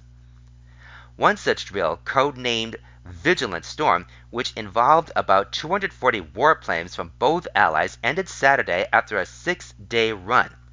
The drill was scheduled to end Friday, but was extended a day after North Korea launched an ICBM on Thursday. The four short-range ballistic missiles Saturday flew 81 miles, according to the South Korean military. North Korea has typically protested joint military drills by the United States and South Korea, accusing them of preparing to invade and cited them as a reason that it was building its nuclear arsenal. But this year, its reaction has been more aggressive. It has fired a burst of missiles during such joint military drills by the Allies, launching them from across North Korea, by sending them from many different locations, even from an underwater silo. The North sought to demonstrate that it could thwart the Allies' missile defense system, military experts said. 3 times since early last month, North Korean military aircraft have flown close enough to the border with South Korea for the South to scramble its own fighter jets. North Korea has also fired hundreds of artillery shells and rockets into buffer zones north of the inner Korean maritime borders. North Korea may have gained a sense of empowerment from its growing nuclear arsenal, becoming increasingly daring in its military provocations, analysts said. South Korea and the United States demonstrated their own combined air power superiority this past week, with warplanes conducting a record 1,600 sorties, from the New York Times. That was North Korea launches more missiles. Author unknown from a Global News article. This is an Israel News article. U.S. wants 2 states. Author unknown. Palestinian Authority President Mahmoud Abbas spoke with U.S. Secretary of State Antony Blinken on Friday, demanding the Biden administration compel Israel to stop various attacks against Palestinians. According to State Department spokesman Ned Price, Blinken and Abbas discussed joint efforts to improve the quality of life for the Palestinian people and enhance their security and freedom. Price said Blinken further reaffirmed our commitment to a 2-state solution. Price added that Blinken underscored his deep concern over the situation in the West Bank, including heightened tensions, violence, and loss of both Palestinian and Israeli lives, and emphasized the need for all parties to de-escalate the situation urgently. According to the official Palestinian news agency Wafa, Abbas briefed Blinken on Israeli attacks against the Palestinian people, including the blockades, extrajudicial killings, home demolitions, and settlement construction, in addition to settlers' violence and violations carried out against the occupied city of Jerusalem and its Muslim and Christian holy sites. The IDF is in the midst of an anti-terror offensive, mainly in the West Bank. The campaign has resulted in more than 2,000 arrests in near-nightly raids. More than 125 Palestinians have died in the raids. Many of those were killed while carrying out attacks or during clashes with security forces. Some were uninvolved civilians. The IDF's anti-terror offensive in the West Bank was launched following a series of Palestinian attacks that killed 19 people earlier this year. An Israeli man was killed in an attack in Hebron last Saturday. Another woman was killed in a suspected attack in September, and 4 soldiers have been killed in the West Bank in attacks and during the arrest operations. President Joe Biden has been one of the first American leaders to not pursue a peace initiative. During a closed meeting with Palestinian Americans on the UN sidelines in September, Abbas revealed how he scolded Blinken, calling him a little boy for failing to use his bully pulpit to coax Israel into making peace. That was Israel. U.S. wants 2 states, an Israel news story, and this is a national news story. Nicole nears Florida. Author unknown.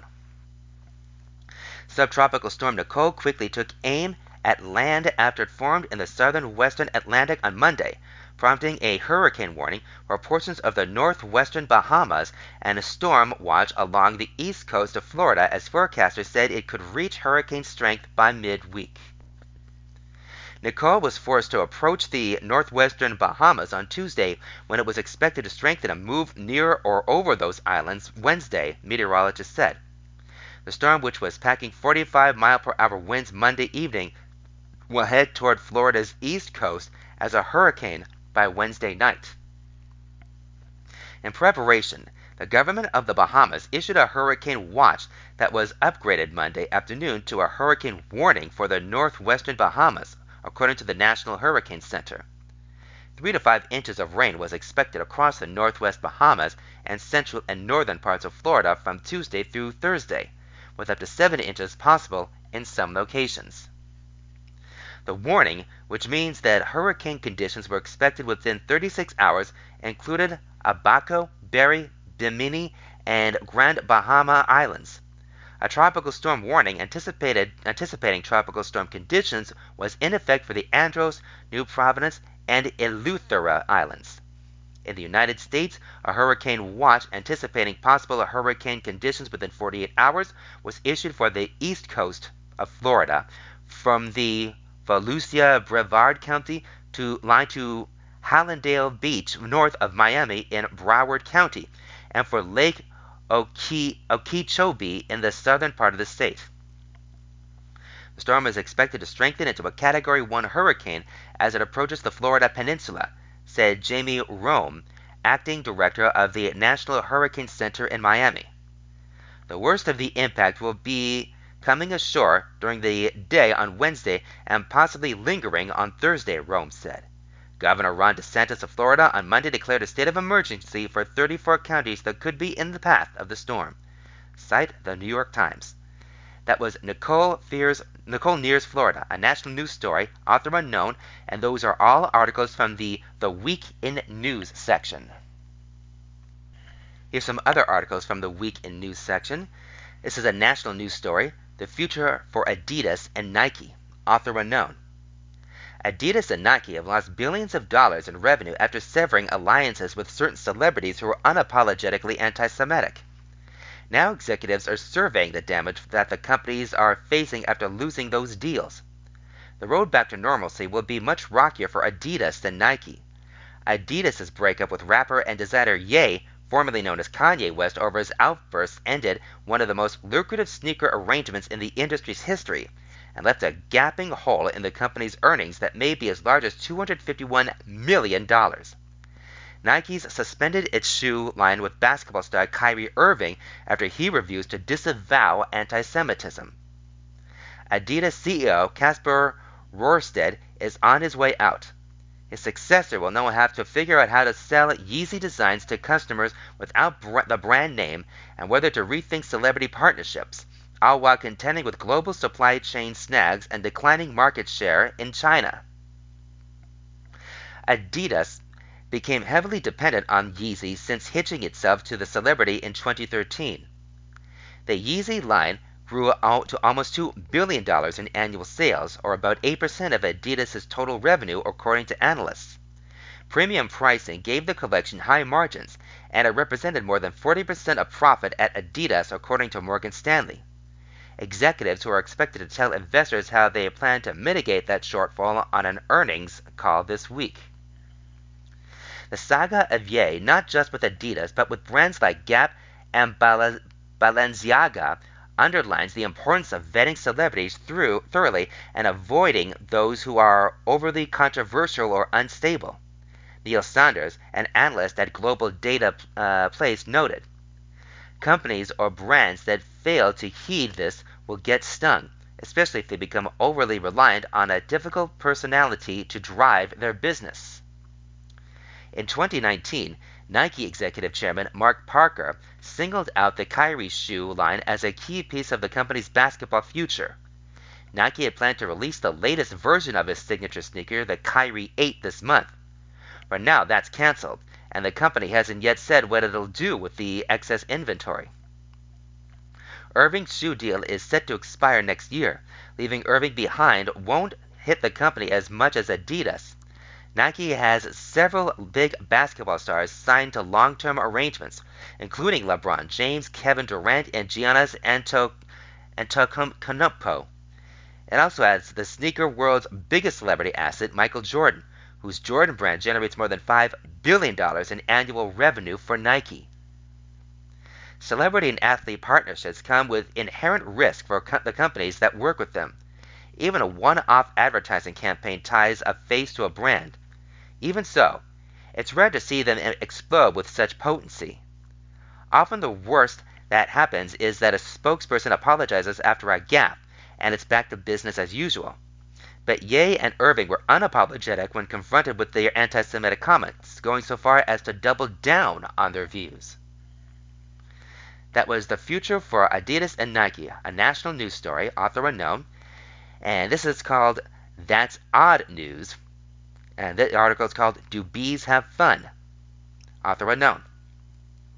It's busy work being a bee, but that doesn't mean it's all work and no play.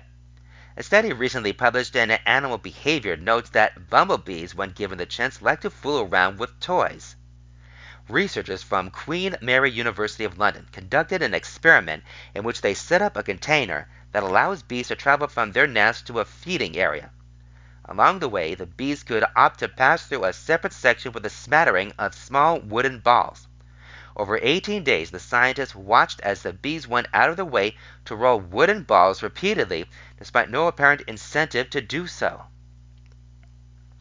The findings suggest that, like humans, insects also interact with inanimate objects as a form of play. Also similar to people, younger bees seem to be more playful than adult bees. This research provides a strong indication that insect minds are far more sophisticated than we might imagine, Lars Chitka, a professor of sensory and behavioral ecology at Queen Mary University of London, who led the study, said. Other studies have shown that bees will learn new tricks for food and other rewards. Scientists are noting that bees' ability to play is proof that these insects can actually experience feelings. They may actually experience some kind of positive emotional states, even if rudimentary, like other large fluffy or not so fluffy animals do, the study's first author, Samade Galpayaj, said. We can't believe it. That was Do Bees Have Fun? That's odd news section story, that is. Here's another That's Odd News article. Side Dish Seltzer, author unknown. For those who like to drink their side dishes, this drink's for you.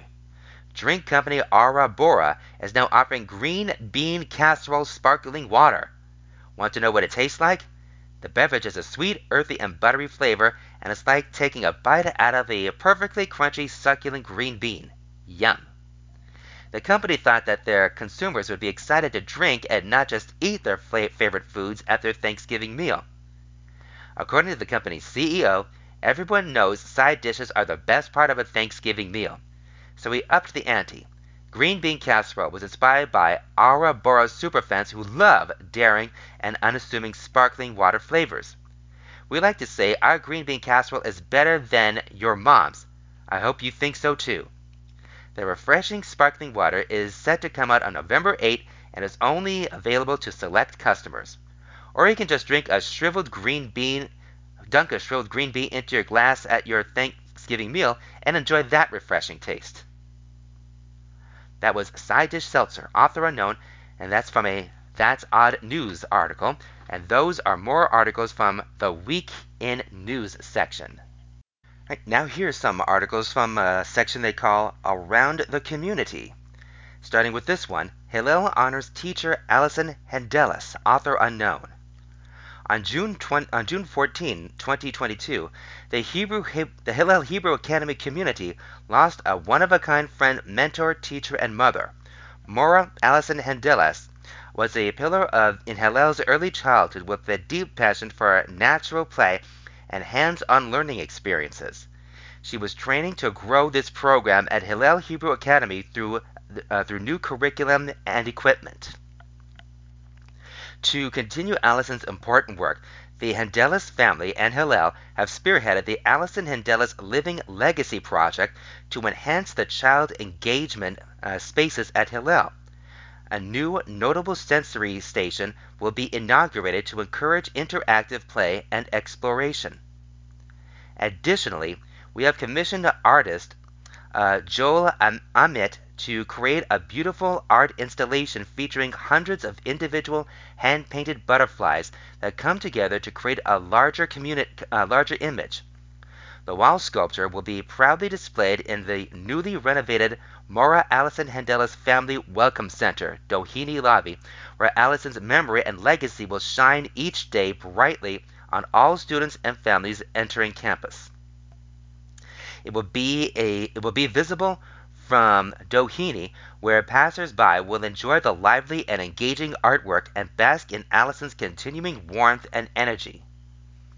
A few weeks ago, artist Joel Amit flew in from Israel for the kickoff event, where he signed contributors' names on their butterfly of choice. The first signatures were those of Alex, Noah, and Isabel Handelis in loving memory of their dear mother and loving wife. Construction is underway for the Maura Allison Handelis Family Welcome Center, with completion in the coming months. The community is invited to a grand opening and dedication event upon completion. There will be another special butterfly signing for families who dedicate 12 butterflies or more over the next few weeks. This unique project allows anyone to continue her vibrant legacy, share memories, and pay tribute to an amazing woman. To learn more, visit www.givebutter.com/Allison's Legacy. That's Hillel Honors Teacher Allison Handelis, author unknown. This next one is called Friendship Circle Partners with the Students for Phonathon.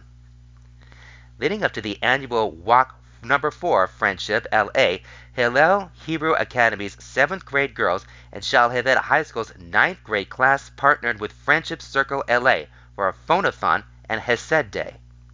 These Hesed Days culminated in raising awareness and funds to provide friendship and inclusion for individuals with diverse abilities. The students met the team, learned about Friendship Circle, and the tremendous impact they could have as volunteers. After an inspiring session, the students were handed call lists and scripts in which they avidly stepped up to make calls. Encouraging community and family members to donate, both schools raised impressive amounts, with Hillel raising $3,745 and Shalhevet raising $4,690. The students left inspired by such a meaningful morning and the funds they were able to raise. It was a huge success for both FCLA and the local schools to be able to teach students the importance of stepping up for friendship, inclusion, and the greater Jewish community. That was Friendship Circle Partners with Students for Phonathon, author unknown. Here's another one, Maimonides welcomes the IDF, author unknown. It's always a highlight to have IDF soldiers come visit Maimonides. The students look forward to welcoming them on campus and creating cards thanking them for protecting us and Shabbat Shalom. The streets were lined with students and parents greeting the Hayalim and parading with them to the school-wide assembly.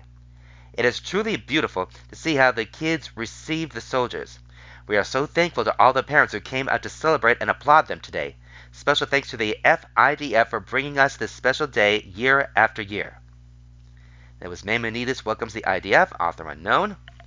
And this next one is called Link Shul hosts special mother-daughter kumsitz, author unknown. The Link Shul hosted a special mother-daughter kumsitz in honor of the yahrzeit of Rochelle Iminu on Sunday night, November 6th, at the home of Ben and Neva Taylor. Daughters of all ages accompanied their mothers and were treated to a delicious meal and desserts, taking place in the backyard of the Taylor's home. Mrs. Taylor presented a masterful shiur on the significance of Rochelle Iminu to our generation. The highlights of the evening was the beautiful sing-along kumsitz led by the renowned Mrs. Rachel Rose on the guitar.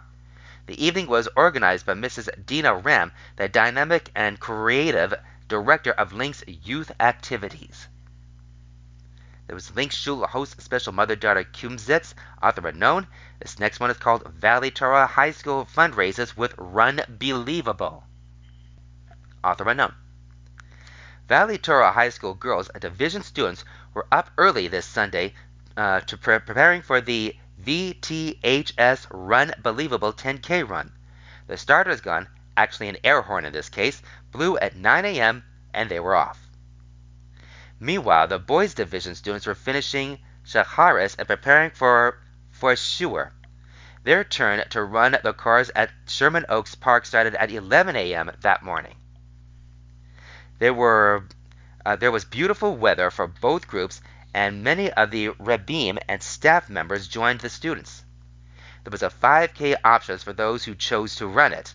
Many of the runners trained for over a month to reach their goals. Everyone enjoyed the camaraderie and the challenge. They were able to get some exercise and raise over $10,000 for the Valley Torah Scholarship Fund. That was Valley Torah High School fundraisers with Run Believable, author unknown. This next one is called Yeshiva Aaron Yaakov or Eliyahu celebrates an evening of Hakaras Hatov. Parents, staff, and friends of Yeshiva Aaron Yaakov or Eliyahu gathered for cocktails, hors d'oeuvres, and pleasant conversation in a transformed YAYOE courtyard this week to celebrate an evening of post-pandemic Hakaras Hatov. The evening honored three community members who helped YAYOE through the difficult pandemic period.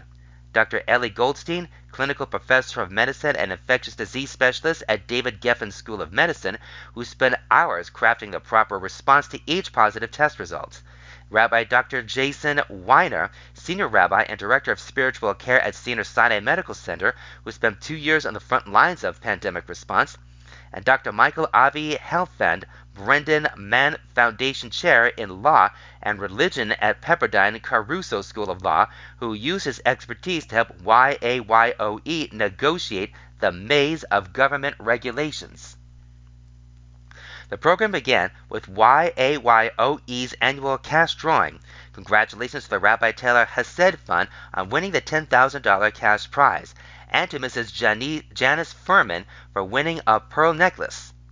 It continued in the spacious YAYOE auditorium with the heartfelt yet entertaining reminiscence of Dr. Elliot Berlin, who was then joined by his 6th grade son, Avraham Yehuda, for some witty repartee about YAYOE life during COVID and its aftermath. A moving video presentation then told the story of YAYOE's response to COVID from 2020 to the present, from the perspectives of the administration, teachers, parents, students, and, of course, the honorees. It even included live footage of Zoom classes. The audience could also relive the journey through a pamphlet of actual YAYOE correspondence throughout the COVID period. The evening concluded with brief words of Torah from Rabbi Goldberg, along with gift presentations to the honorees, followed by dessert. Thank you to everyone who helped make this evening a tremendous success, including the many, many people who took time from their busy schedules to attend. There was Yeshiva Aaron Yaakov, or Eliyahu, celebrates an evening of Hakaras Hatov, author unknown. Alright, this next one is called Emek Now Offers Bus Service, author unknown. Over the last 10 years, Emek Hebrew Academy Teichman Family Torah Center, a Torah day school that has been serving the Jewish community in the San Fernando Valley for over 60 years, has seen unprecedented growth. Under the leadership of its head of school, Rabbi Mordecai Schiffman, the school has grown from under 500 students to Blai Ayin Hara, approximately 900. Over 250 new families have made Emek their school of choice in the last 2 years alone. Many of these families have relocated to the valley from the city or from out of state. There has been a growing student base that have been driving in from the Conejo Valley, Long Beach, and various neighborhoods in the city. Rabbi Schiffman believes that Emek is no longer the best-kept secret in the valley, but is now a household name across Los Angeles. With Siyata Shemaya, especially over the last few years, we have been successful in shattering the perception that people need to go to the city for a quality education. Over 60 students travel from the city to Emek daily. To facilitate some of these families, as well as those parents whose schedule does not allow for pickup and drop-off, EMEC has added bus service for this 2022-23 academic year. EMEC's two new bus routes include Valley Village and Pico Robertson, and significantly helps our families avoid long commute times, carpool lines, and can save hours from their weekly schedules. The new initiative also eases traffic on campus and transports our students in a fun and safe manner. Both bus routes have a WhatsApp group to keep parents updated and informed. Parents are informed immediately upon their arrival to school and are notified of their departure from school, as well as an estimated time of arrival. Bus drivers also have a list of authorized pickups and remain with all students until they are picked up. EMEC is proud to offer this new service to our students and families. That was EMEC now offers bus service. Author unknown.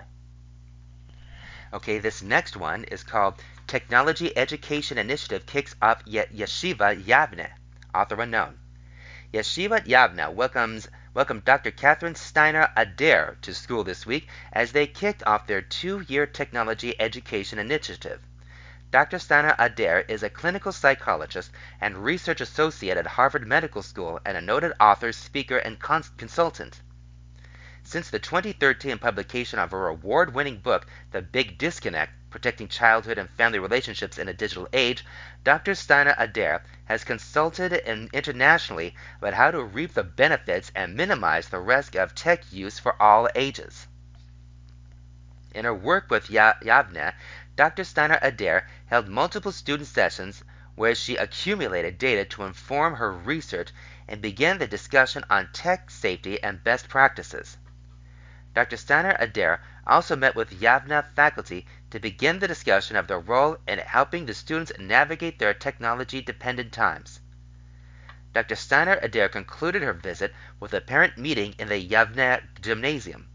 She divulged the research that she has accumulated as well as the data collected earlier in the day, and spoke to the responsibility and impact that parents can have on their children through modeling best practices and proper monitoring. Yavne looks forward to the tools and resources that will be provided and the chance to implement them before meeting with Dr. Steiner Adair once again at the end of February. That was Technology Education Initiative Kicks Off at Yeshiva Yavne, author unknown. And this other one, this last one from this section, is called Spivak Hebrew Academy's second grade receives Humashim, author unknown. Spivak Hebrew Academy second graders received their first Humash this week in a very special celebration attended by their fellow elementary students in the first through fifth grades. The very special performance was led by Mora Devora Rauk, Judaic studies teacher. Students stood on stage and sang a beautiful rendition of a song called Sweet Torah, covered by Uncle Moshe. The students sang it loud, Torah, you're my treasure, Torah, you're my guide, I hold on to you oh so strong, filled with love and pride. The students exuded this emotion as they received their first Humash and hugged it with such love and pride. Then the students shared wonderful signs they made, which included why they love Hashem, along with an illustration. Students shared, I love Hashem because He created the world.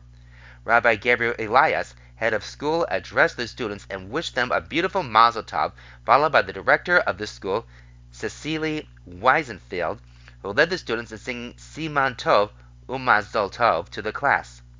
Parents will attend a reprise performance on Friday and join in the celebration as well.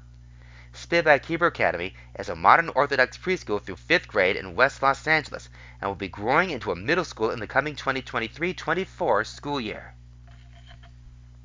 That was Spivak Hebrew Academy's second grade. It receives Humashim, author unknown, and those are all articles from the Around the Community section. And now we go on to the Torah Thought section.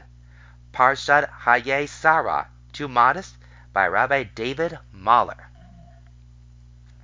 I believe that the Orthodox world, from left to right, is in one particular area too pious, too saintly, too frum, too devout. We are too zanua. We subscribe to too exalted a level of tzenius. We are too modest and too private, and I believe I know why. The Navi Mikha 6:8 whittles the primary midos a Jew must live by down to 3. He exhorts and inspires his generation to be just and have a commitment to justice. He inspires them to love kindness, to think beyond themselves, and be selfless. Finally, Mikha demands that the people walk b'tznius, modestly. Tznius is a major virtue and ethic for Am Yisrael. It must be one of the defining characteristics of our holy nation. So the value of Vehatznia, Leches im Hashem Elokecha, is Elokeha, is clearly admirable and aspirational. But is it always? Let me explain. Abraham was a very wealthy man. We see this a few times in the Torah. First off, in the bracha he is given at the outset of his journey to Eretz Canaan, Hashem tells Abraham that he will bless him, 12:2. Rashi explains the nature of this blessing with one word, mammon, money. In addition to the premise that Abraham's name will be great and that he would be a source of blessing to the world. The world's teacher of monotheism was also promised wealth. This special bracha is clearly actualized during his lifetime. One parak after the promise, the Torah teaches us, 13:2, that Abraham was very rich in livestock, in silver and gold, and a few chapters later we are informed, 20:14-16, that Amalek sent Abraham away with sheep and oxen, male and female servants, and 1,000 pieces of silver. Finally, Eliezer, Abraham's faithful servant, says about his master, 24:35, God has greatly blessed my master so that he has become rich, and he has given him flocks and herds and silver and gold, and servants, maids, camels, and donkeys. As one can see through the different parakim quoted, Abraham's wealth spanned his lifetime. He didn't make money, lost some, and then regained his wealth again. The implication from the Torah is that, at least from the onset of his relationship with Hashem, Abraham was a fabulously wealthy man. He was loaded. As an aside, what's the difference between being rich and being wealthy?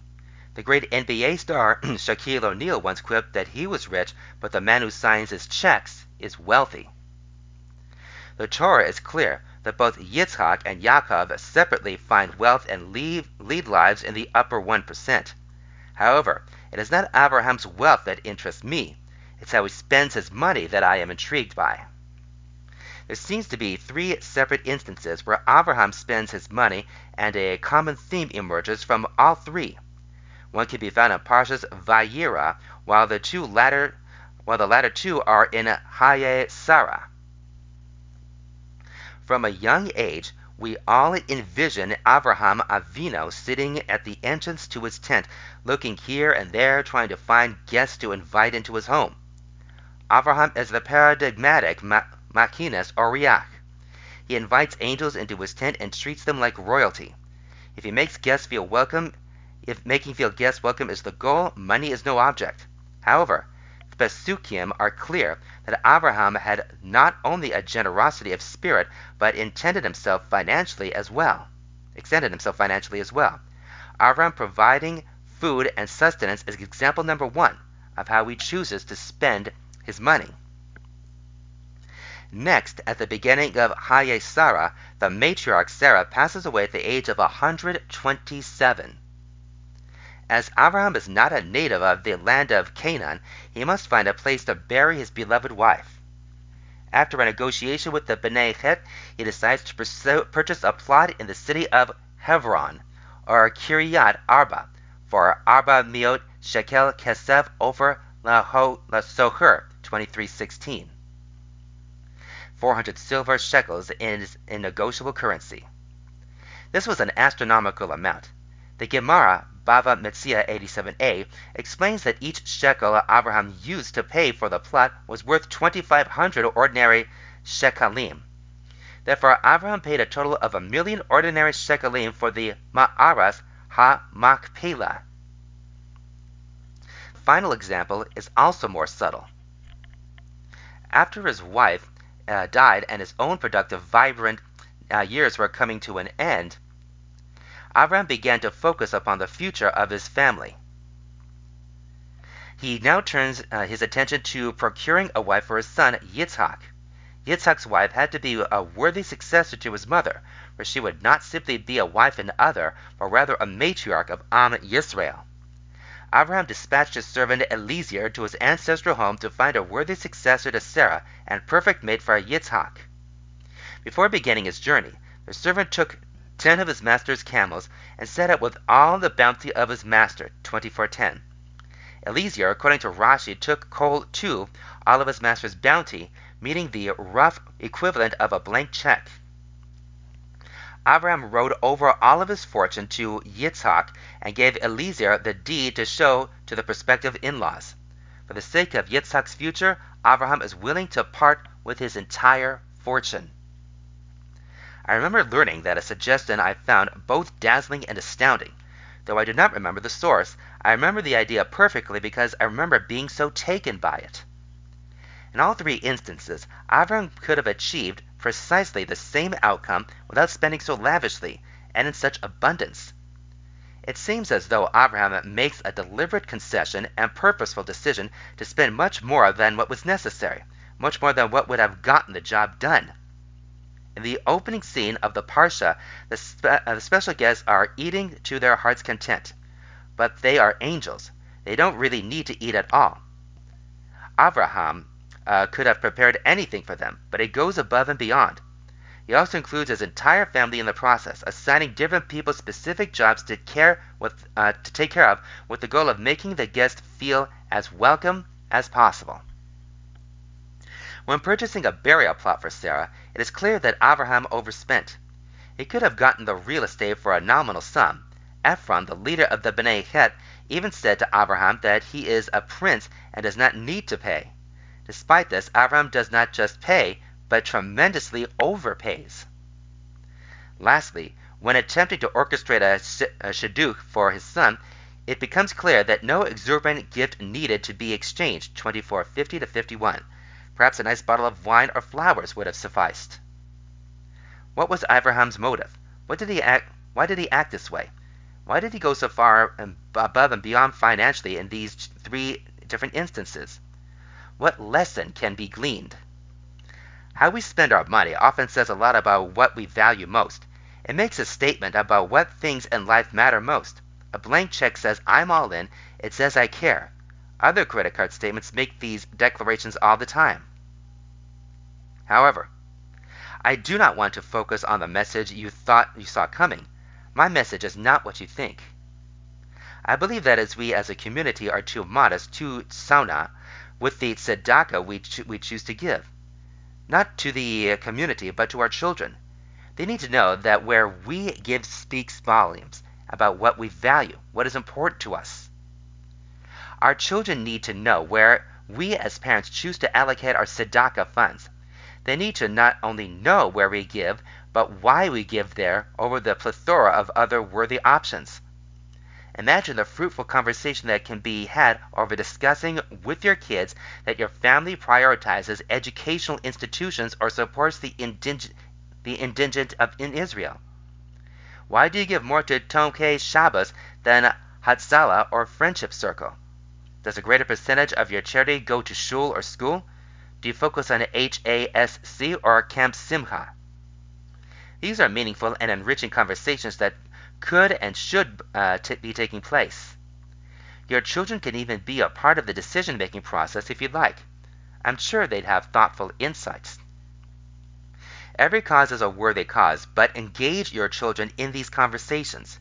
Don't be too private about where and why of your charity. I'm positive Abraham did not overpay for things that were not important to him, but for things that were. He was unapologetic and unequivocally devoted. Quit hiding these things from your children. Be proud that you give. Be proud about where and why you give your funds. Tznius, modesty and privacy, is vital in so many areas in life, just not this one. That was Parshat Hayei Sarah, Too Modest, by Rabbi David Mahler from the Torah Thought section. Rabbi David Mahler is principal at Gindi Maimonides Academy and the YCM Rabbi at YICC. Here's a few ads. Western Glatt Kosher, grocery, meat, dairy, fish. Good food knows no bounds. With Western Kosher's full takeout section, your options are endless. Our food is fresh from the kitchen and ready for your table. Website is westernkosher.com. And here, VIP Cleaners and Tailors, free pickup and delivery, Beverlywood, Pico Robertson, Beverly Hills.